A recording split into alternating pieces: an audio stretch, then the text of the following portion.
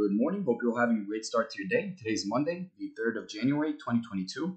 We'll go ahead and get started, touch up on the overall market, go over our economic data, and get right into our main watch list. So hope you guys are starting your day right, getting your psychology in the right spot. Now, if you're watching into this morning, the S&P and American futures are on the upside after they dipped further in the last trading day of 2021. If you guys are watching, the Dow Jones fell about 59 points, S&P declined about 12 points, and NASDAQ 100 was down 109 points. Now, later today, we'll be expecting construction spending. Estimation is about 6%, 0.6% on month in November. European equity indices are bullish, and Asian indices were mostly closed for New Year Day. And as you guys are seeing into this morning, crude oil WTI price is on the upside. And hope you guys are starting your day right. Now, if you're watching into this morning, I want to touch up a little bit on forward/ES.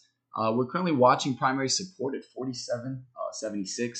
And right now, we're actually, give or take, about 5 or 6 handles away, retesting that level. And as you can see, we actually started rejecting 47.9150 or 47.91, the whole number.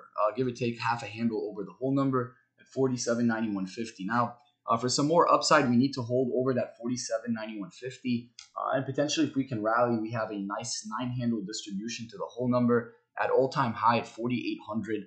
And potentially, we'll watch 10 handles if we can break and hold over that. Now, if we start breaking under that 47.76 level, we'll start actually revisiting that 47.65 and potentially back room to 47.50. Okay, so keep in mind the upside and downside, and again, we'll be watching the range and don't speculate on starting off. The new year. Manage your expectations. It's very, very critical. And again, if you manage your expectations, you'll do great in the market, especially starting off the year. Now, let's get a little bit in depth, touch up on the economic data. If you guys are watching. Into today, we do have PMI manufacturing final, rolls out at 9:45 a.m. Eastern, and construction spending at 10 a.m. And then we do have OPEC meeting tomorrow, and we do have ISM manufacturing index at 10 a.m. Eastern. For the rest of the week on Wednesday, we do have ADP employment report and PMI composite final at 8:15 a.m. and 9:45 respectively. If you're watching Thursday, we got our jobless claims, factory orders, and international trading goods. And services. And last but not least, for Friday, we get employment situation. Now, I'm going to send you my watch list and hope you guys are getting your psychology in the right spot. We'll be watching Tesla this morning. Let me send you some Tesla levels. All right, coming your way right now. Cool. So if you guys are watching Tesla, 1142, that's really the level I'm watching right now in the pre-market session. We've been seeing a massive jump right now, as you guys can see, especially with the delivery numbers rolled over the weekend. They did actually beat expectations and rolled out almost 87% increase in this quarter by itself.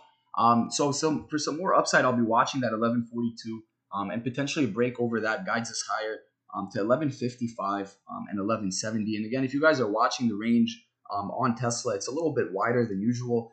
So potentially if you're watching that 1142, it needs to close over that level. You're waiting for a confirmation continuation. And understand the 5-minute needs to confirm, second 5-minute needs to continue.